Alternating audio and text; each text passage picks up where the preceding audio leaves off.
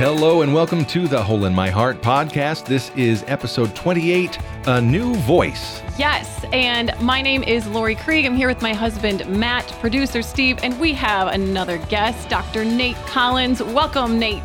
Thank you. It's good to be here, Lori and Matt. Yeah, you're welcome. We just keep getting in this game show mode whenever we start, and so I just can't help it. Come on down. So we're so glad that you're here through Skype, and your location is, we're just learning how to say it, Louisville. Yes, Louisville. That's right, Louisville, Kentucky. Did I say it decent? I should have shoved rocks that was in my perfect. mouth. Like I said, you got to say it like your mouth's full of food. Louisville. Louisville. They've got some good food in Louisville, so Yeah. that works. I've heard there's some good fried chicken down in Kentucky. I have. I killed it. Popeyes, right? Yeah, right.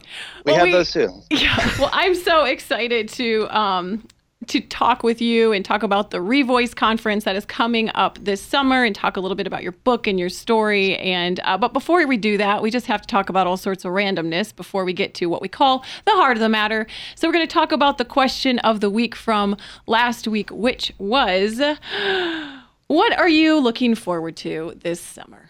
So it's a very benign question, but I'm like looking towards summer and I'm like, oh, a summer conference. It snowed this morning here in Michigan. Yeah. And so what are you guys looking forward to? We'll start with you, Nate. Well, I mean, I'm looking forward to summer vacation for my kids. I'm a stay-at-home homeschool dad. Oh, yeah. And I'm looking forward to having my days back. Oh, yeah, totally. What's going to be the difference if you homeschool? Like between like school and then like, I don't know, what's summer look like then? It just means you get to get out and do a lot of fun stuff instead of being stuck at home. Oh, yeah. During the morning, especially is when their school mostly is. Yeah, that would make sense. It just means we able to plan fun stuff. Like I love being around like my kids all day. Yeah. It's a real blessing to be able to do that, but it's fun when you can do stuff besides school. Okay, yep. I'm realizing what a dumb question it was that I asked. So I was like, yeah, you don't have to pull out the books, Lori. You smarts. You let the cats run free instead of hurting them. It's home, not school. Yeah. That's You right. actually do fun things. It's sometimes not even home. Sometimes it's the nature park or the zoo or. Well, that seems like science class. Yeah. See, everything's a learning Our environment. kids are kind of nerdy though, so Oh. Nice. they enjoy it. Or at least one of them is. The other one just has fun. Oh, that's cute. Awesome. How about you, Matt? Other than warm weather, Yeah. I'm really excited for, actually, 99 days from now is the World Cup. Oh, soccer, yes. yeah. I mean football, sorry. Football, yeah. We can't call it soccer because the United States isn't in there, so. But I am really excited for the World Cup. I love watching soccer, sporting events. Lori, you know this about me. I do. I'm not going to lie. When you said the World Cup, I almost yelled, hockey! And I was like, oh, shoot. No, it's a Stanley Cup. There is a World Cup of hockey, but usually doesn't happen in the summer. So Good thing I didn't say that embarrassing second thing out loud. Oh, shoot.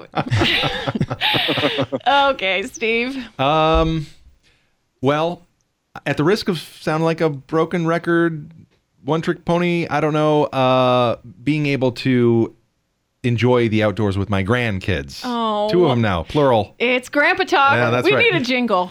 You're right. We totally Can do. the jingle just Producer be, Steve's Grandpa Corner. Grandpa, rocking chair. yeah, rocking chair just squeaking. No, back I and like forth. yours better. Yeah. Anyway, going to the beach with Jackson. He's never been to the beach, Oh, really. yeah. So and he'll be probably walking by then. So Yes. yeah, that sounds fun to me. That sounds really fun. Yep. Yeah. Yep. I am for sure looking forward to warmer weather, the beach. I'm also looking forward to hopefully getting air conditioning. So year 1 in our new house, I was 9 months pregnant and then had a baby in 90, 100 degrees. She was 9 months pregnant that entire first year. I don't know how it happened. I just couldn't for the life of me get this baby out. Medical mystery. Yes. It's a miracle of birth. Anyway, the next year it was just hot. And so I'm hoping that we can get air conditioning. That's what I'm really looking forward to. Okay, so now let's get not even more serious. We're going to move right to Goofball Island, where we're going to, our vehicle, Nate, if you don't listen to our podcast, we take a different vehicle each week to Goofball Island, which is from Inside Out, where we take a vacation from our problems. And we're taking a star.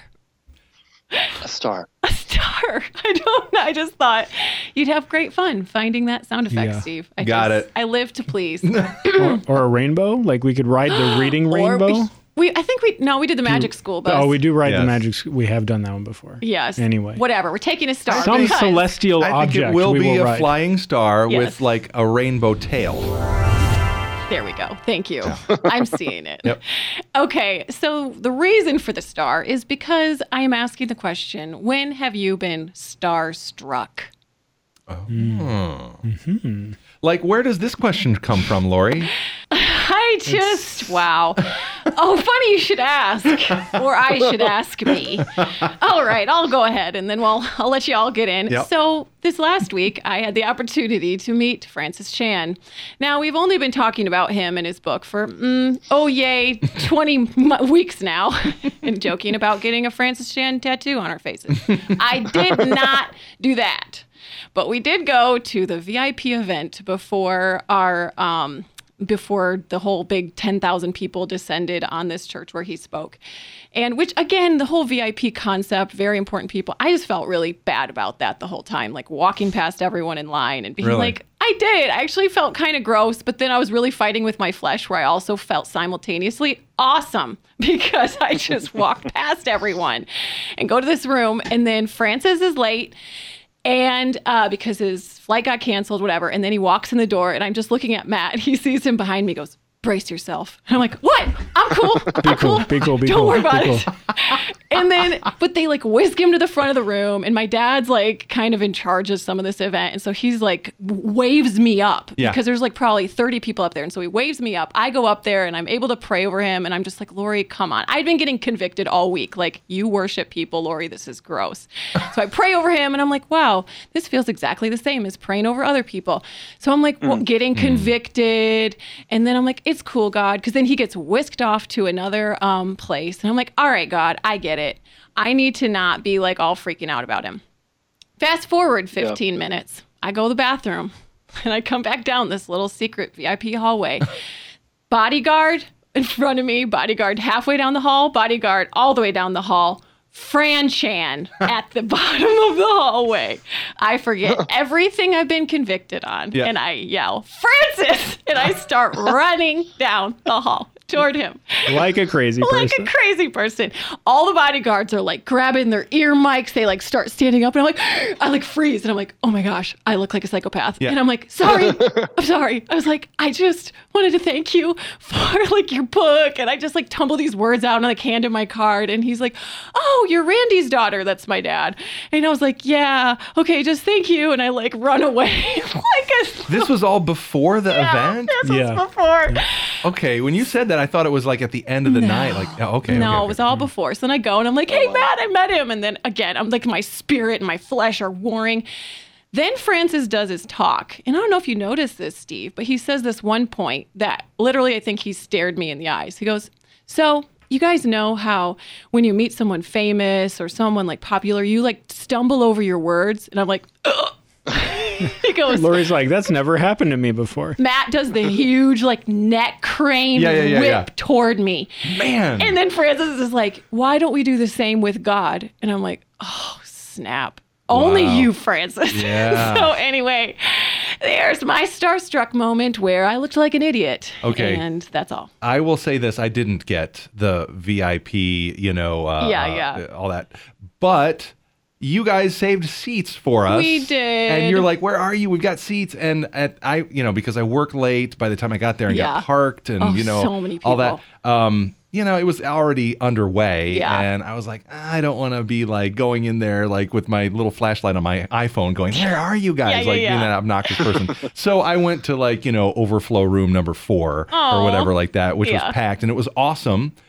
But I kind of had an inkling when I left there. I kind of was like, I think I'm probably eventually going to regret not taking Lori up on her offer to take this. And now having heard this story, even more so. But I know. still, it was Well, if it makes you feel any better, I did not get to meet Francis Chan. You also I just gone got to the to bathroom. see him and tell Lori to be cool. Right. And you got to do the like super judgy neck crane as he's bored in my eyes and was like, do you know that? How people do that? It was such perfect timing. That is awesome. Okay. Anyone else? Starstruck moment? Well, this one time, I went, this is another sporting one. I went to a Pittsburgh Penguins game, and as probably no one listening knows, I'm a Dallas Stars fan. Oh. And so I was in enemy territory, and I'm wearing my Dallas jersey, and at the end of the game, I grab a Penguins jersey out of the car, and I'm going, and like all the players are coming to sign everything.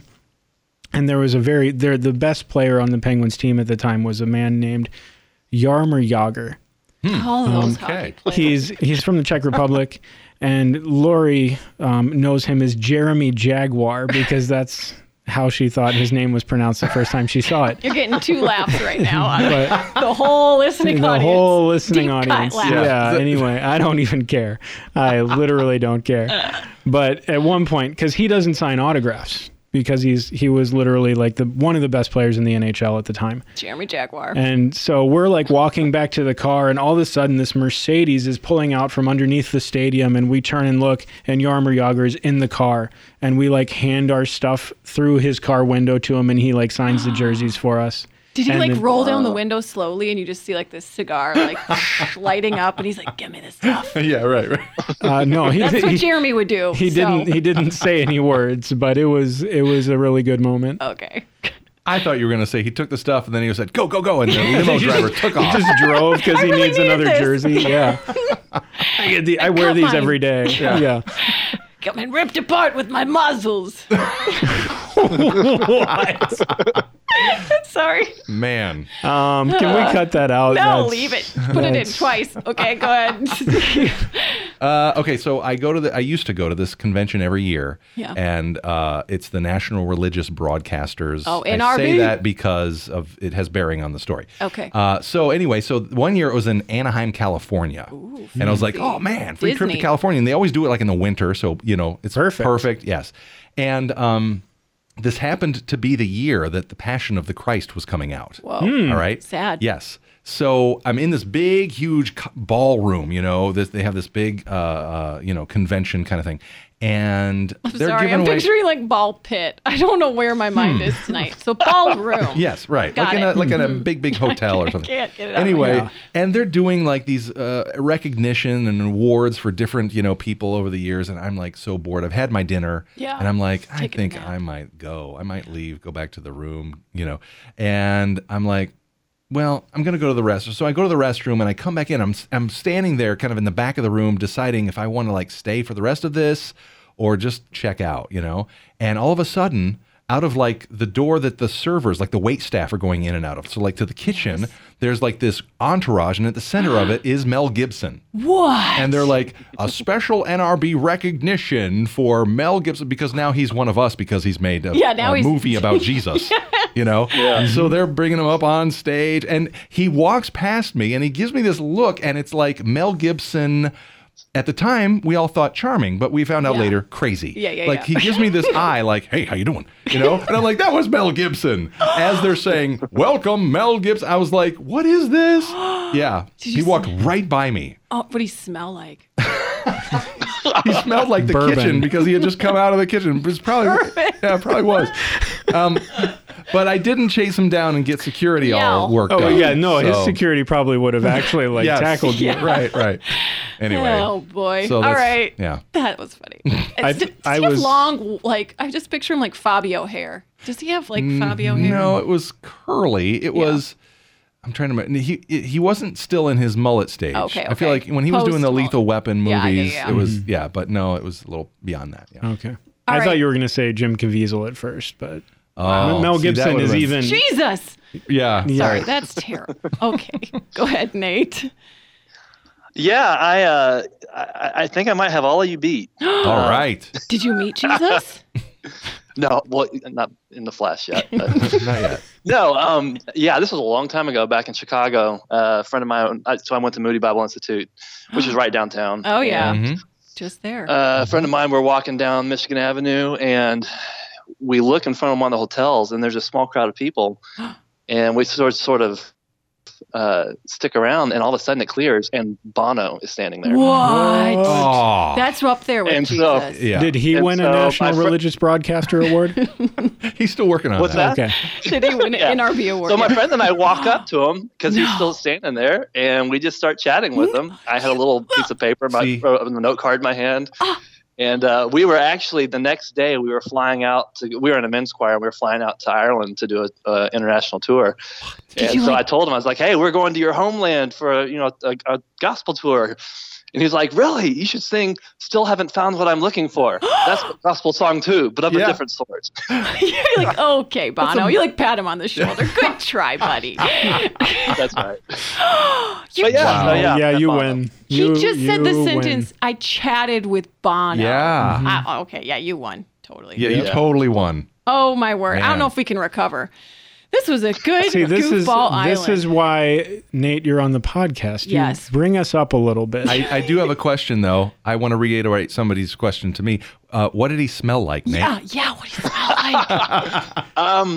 I don't remember, Oh, honestly. It was like, I'm Like sorry, the- that's a lame answer. the It was verdant like, green fields of Ireland, probably. Or bourbon. Slash Yeah. bourbon. Yeah. And leather. I feel like leather. yeah. Like old rustic leather. I don't know. Okay. Thank you for that. Let's get a little more serious. All this was awesome. Okay, so the whole purpose, believe it or not, of this podcast is to talk about how the gospel is good news for everybody every day. I don't like to just like theorize this. I like to hear like real people's stories. So essentially, I'm asking you, Nate, what is like the short version of your testimony? So like, how did you first know like the gospel was good news for you? And like, how do you see that now today? Like, how is it still good news for you? Yeah, so I mean, it's always a good question to ask for someone who grew up in a Christian home and Yes. has always heard the gospel my entire life. Right. My parents were in ministry for as long as I can remember. My dad was a pastor. My mom played the piano in the church worship services. And then my parents became missionaries when I was 8, and so they actually got to tell other people in other countries the gospel for a living. Wow. And we went to a little tiny church in the middle of a Hindu slum. In what country, if you can say? Yeah, the country, no one's ever heard of it. It's a little tiny country in South America called Suriname. It's about the size of Georgia. It's on the northeastern coast. And I lived there from when I was 8 to 18. Wow. And the first couple years that we were there, I mean, I knew the gospel. I knew the story of salvation and what intellectually I knew, but Right. it never really became real to me until we came back to the States on our first furlough.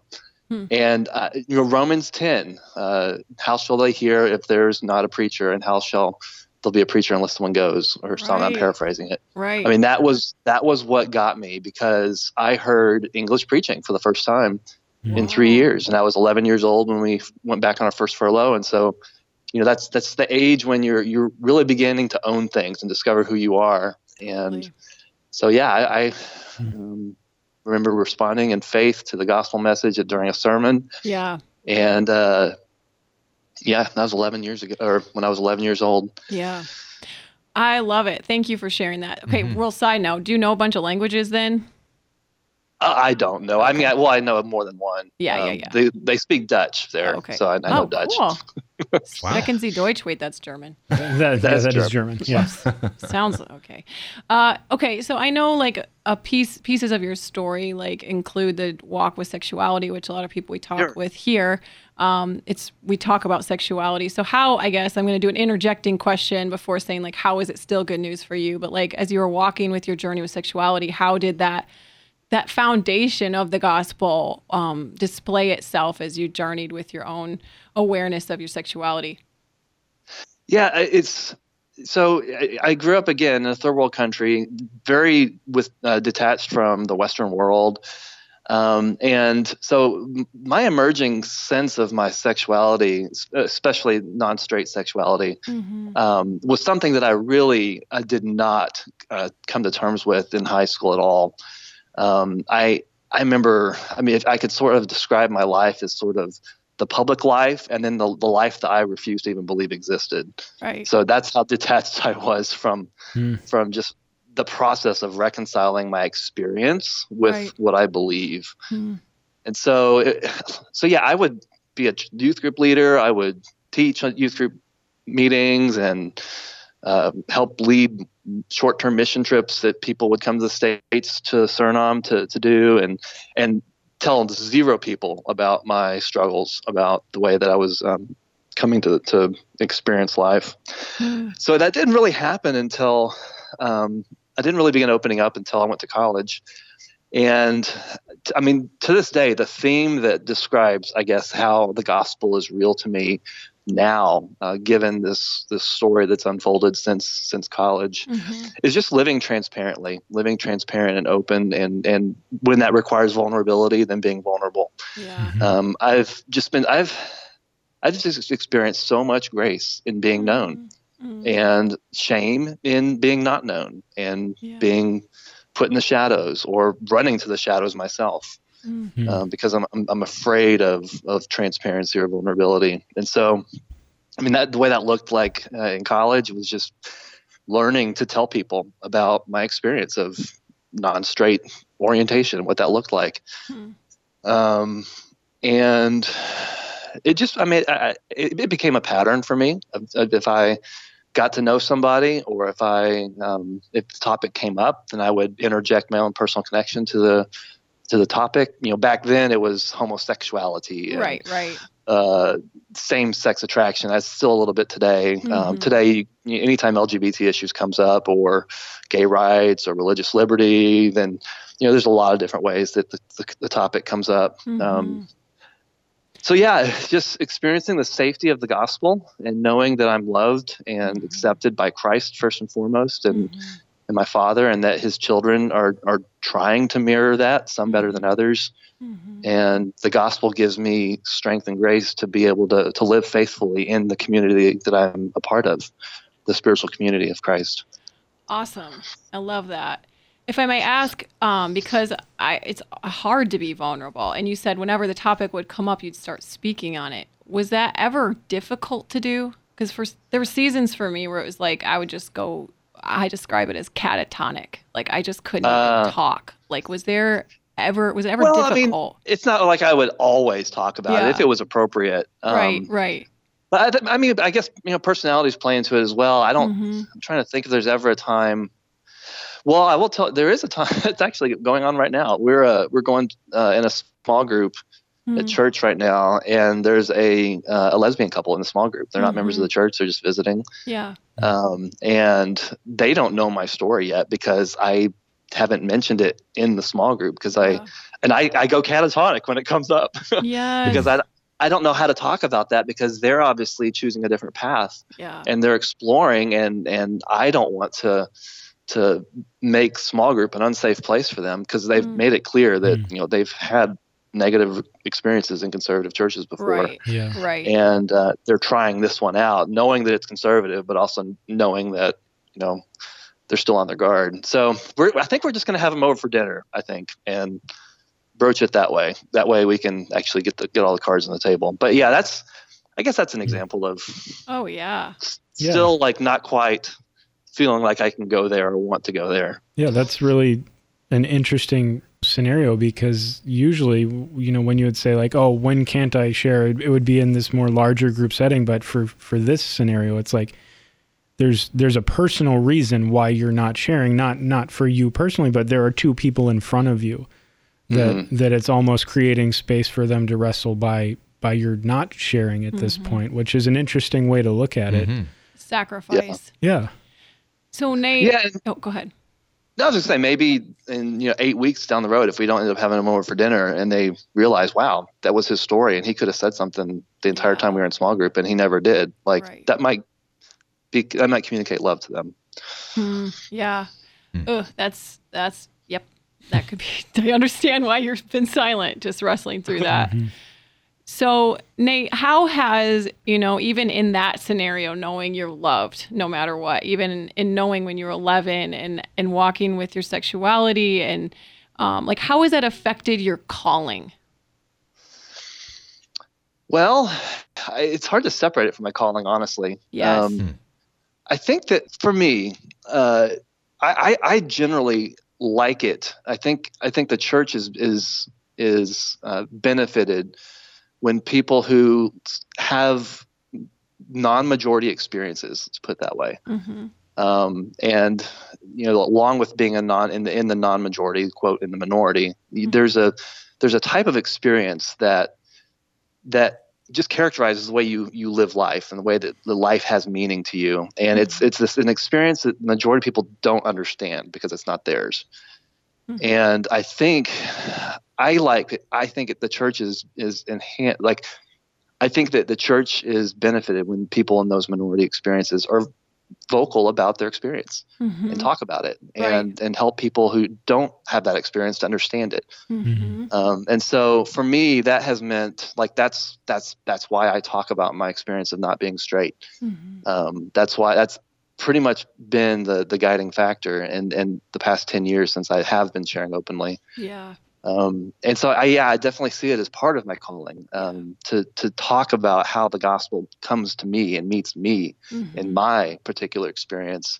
And to the extent that I share that in common with an entire group of people, then I think that's important that group of people are seen as a group of people who have a collective experience because the gospel means something specific to them. Right. So it sounds like we all have this same common denominator gospel experience. It's unique to everyone. And then there's unique nuances for those who are in a minority position. And so for you to be vulnerable and honest is just showing it's just like opening up, like, hey, let's look at the arm over here, part of the body. Exactly. And like, let's understand how the arm works because I'm a leg and I don't know how that works. And so that's that's what I'm hearing you say. So Nate, I know that you had a book come out and now you're working on this conference. Can you talk a little bit about your book? Because I know it also factors into this, exactly what we're talking about, and then just to how it relates to this conference, which would be really awesome to see a bunch of listeners there. Yeah, that'd be great. So my book came out last September. It's called All But Invisible, and sort of the title's kind of explores a little bit what I've been talking about this minority experience of not being straight and living a conservative Christian life. Basically the book attempts to address two problems. The vision problem, and the vision problem is basically that the evangelical church does not have a vision for making the traditional sexual ethic compelling for gay people, for LGBT people. We lack a drive, a sense of need and necessity behind not just telling people don't have gay sex, but saying, here's how you can flourish actually without having gay sex. Here's how you can find community. Here's how you can find family. Here's how you can find belonging. And so there's a whole host of issues that I sort of address in that first part, addressing the vision problem.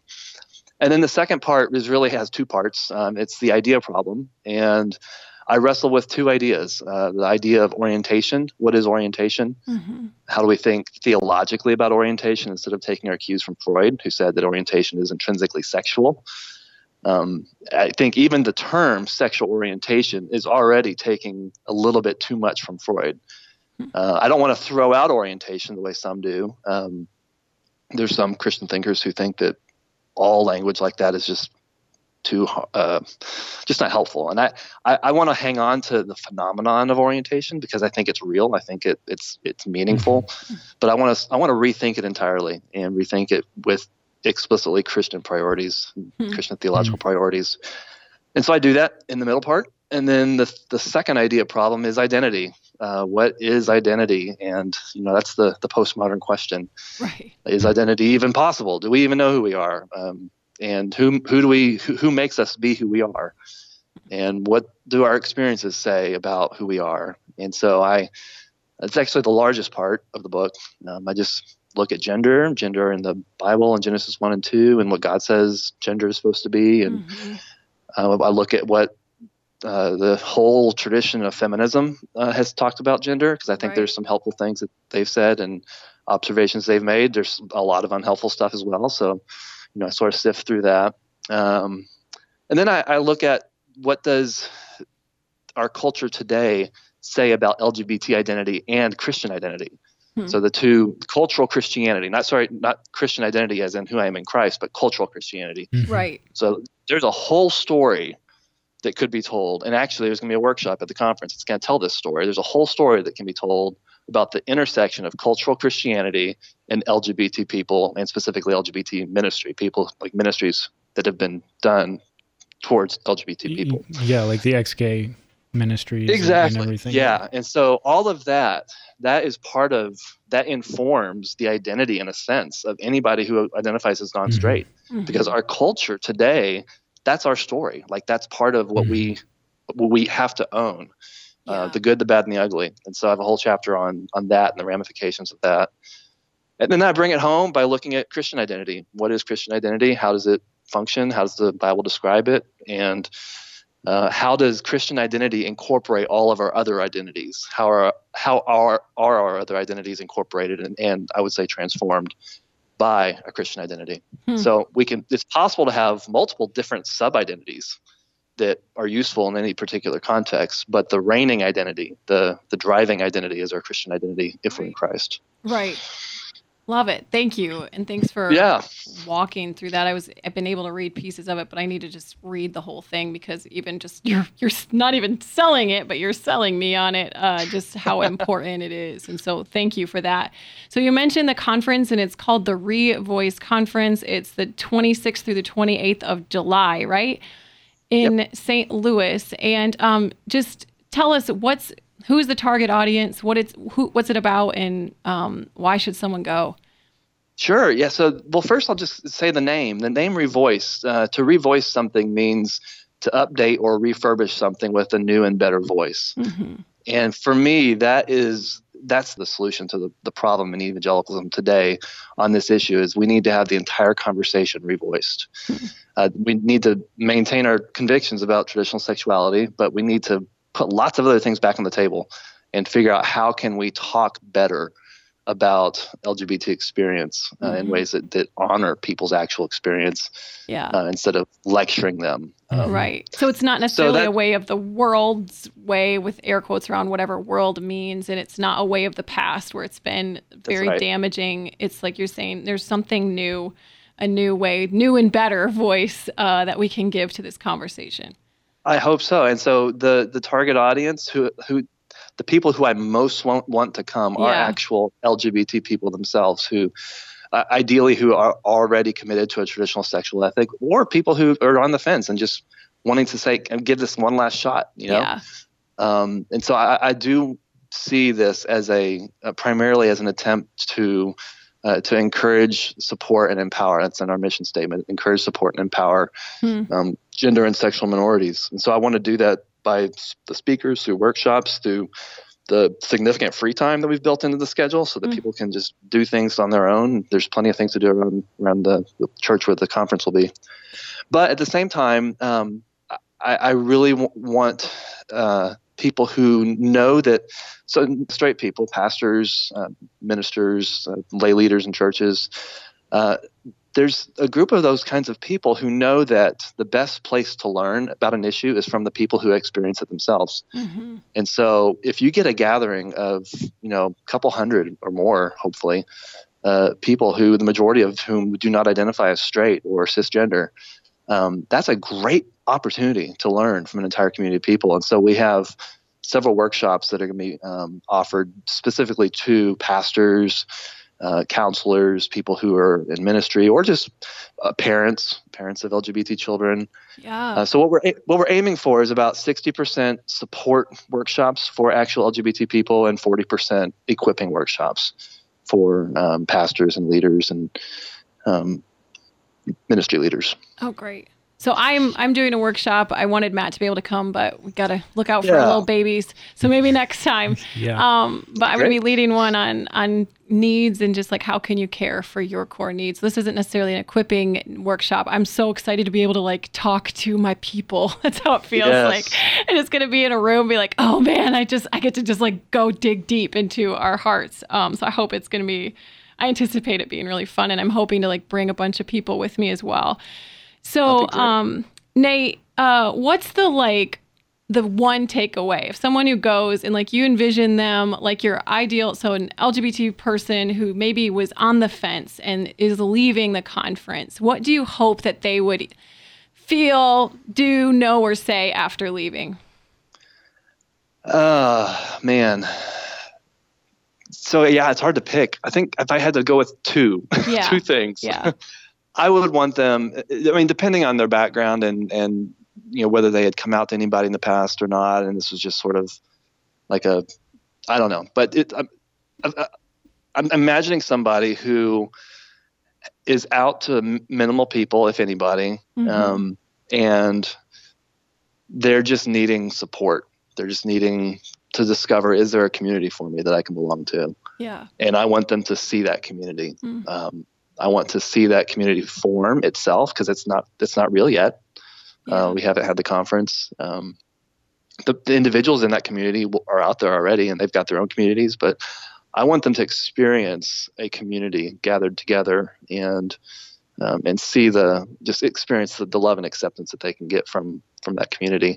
And then I want to see them take it home. I don't see the conference as a solution. As the solution. I see it as a macrocosm of what should be happening in local churches. And so I would want to see them take a vision back with them of somehow beginning to help implement this kind of community in their local churches, whether it's meeting other gender and sexual minorities who go to their church and doing that by opening up themselves first and being the first person to jump off the cliff in terms of like being known, risking being known. Yeah. These things take risks, and my hope is that the conference empowers them to take those risks, and that they're able to do that in safe spiritual environments. Yeah. So that would be my two hopes. I love it, and knowing that we're not alone and that we belong, and just filled up by the Holy Spirit, like to fill us up and send us back out. That's really exciting, and that's a vision that I hope that we can catch if you're listening to this. So again, I'll be there. We'll be hanging out. Yeah. Well, I'm just like, as you're talking, the whole idea of like knowing that there is this community out there, because I mean, I've worked with clients, and I've actually told a few of them about the conference, and I didn't know exactly what information to give them because I honestly just didn't even remember the name of it, because it was like this spur of the moment, like, hey, do you know of anything where, I was like, oh, there's this one this summer, and I know the person running it, but I don't remember the conference. I'll talk to Lori. And so, but as you're talking, and just like these guys that I work with, they feel so alone. They feel so isolated in their church. Yeah. They want to be able to talk to someone. And so far, the only place that they've been able to talk to someone openly is counselor. In the walls of a counseling office, which is I'm glad to be there for them, but it's also the goal is that at some point you don't have to come back, because you have a place where you can talk and be open and be known. And so, it's exciting to think that they'll be, even though it's like states away from where we are, that they could go and then maybe even, who knows, meet one another, go 3 states over and find someone from your own community that you're like, you're here too. Yeah. And just to have that sense of camaraderie and unity and the idea that you're not alone in this like ocean of otherness. There are other people who also understand your experience and care about you. And so I think it's great. I'm really hopeful for the conference that it turns out real well. I agree. I love that. Yeah. You're not alone in this ocean of otherness. Nailed it. Good alliteration too. That's good. And hey, Nate, can you just throw at us real quick who's going to be there? And then I'll throw the dates again and then where to find you. And then we'll close up shop. Sure. Yeah. So the keynotes are Wesley Hill and Eve Tushnet and myself.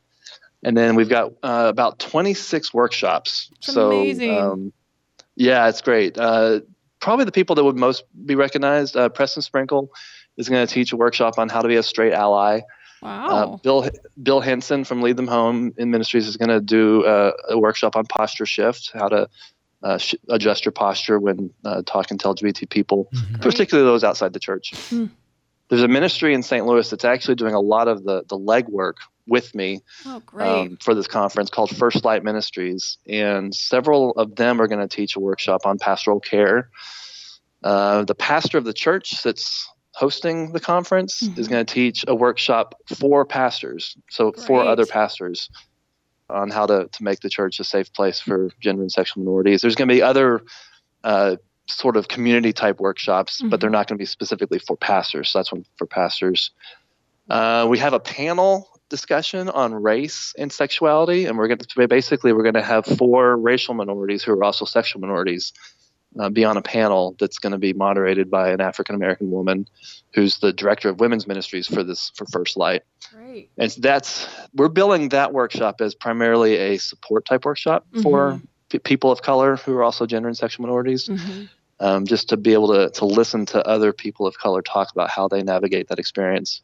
But then one of the people on that panel is going to teach an equipping workshop on race and sexuality. And so that's going to be really cool. Love it.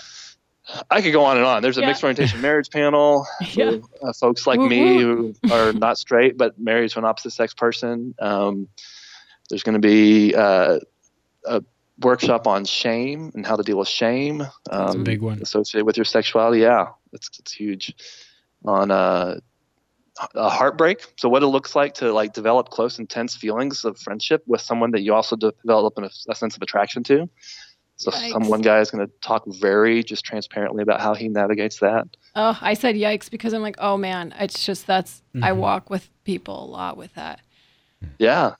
It's so exciting. And Nate, where can they find all of this? What website? Revoice.us. Revoice. So the website is revoice.us. Great. It's got all the information. It's got the link to register. There's just a couple of early bird spots left. Do it.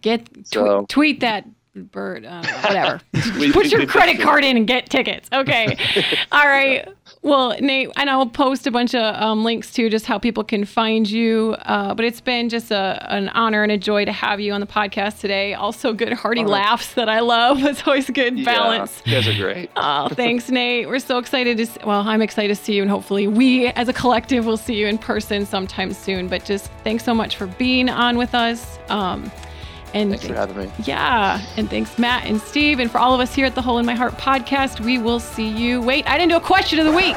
Wow. Caught myself right before I said it. Nice okay. Catch. Thank you. Catch. Oh, I was on my way to roll out the door. Okay. But we were talking about just how this passion that we have, obviously, for LGBT, sexual, and gender minorities. And so I'm reading through James and just how true religion is caring for the orphan and the widow. Is there another people group? And maybe it's no, this is my focus. It's just my calling. Is there another people group that really gets your heart racing and you're I so care about this conversation as well. So I just would love to just talk about that a little bit. All right. Ready? Here we go. All right. For all of us here at the Hole in My Heart podcast, we will see you next week. Thanks again for listening to this week's episode.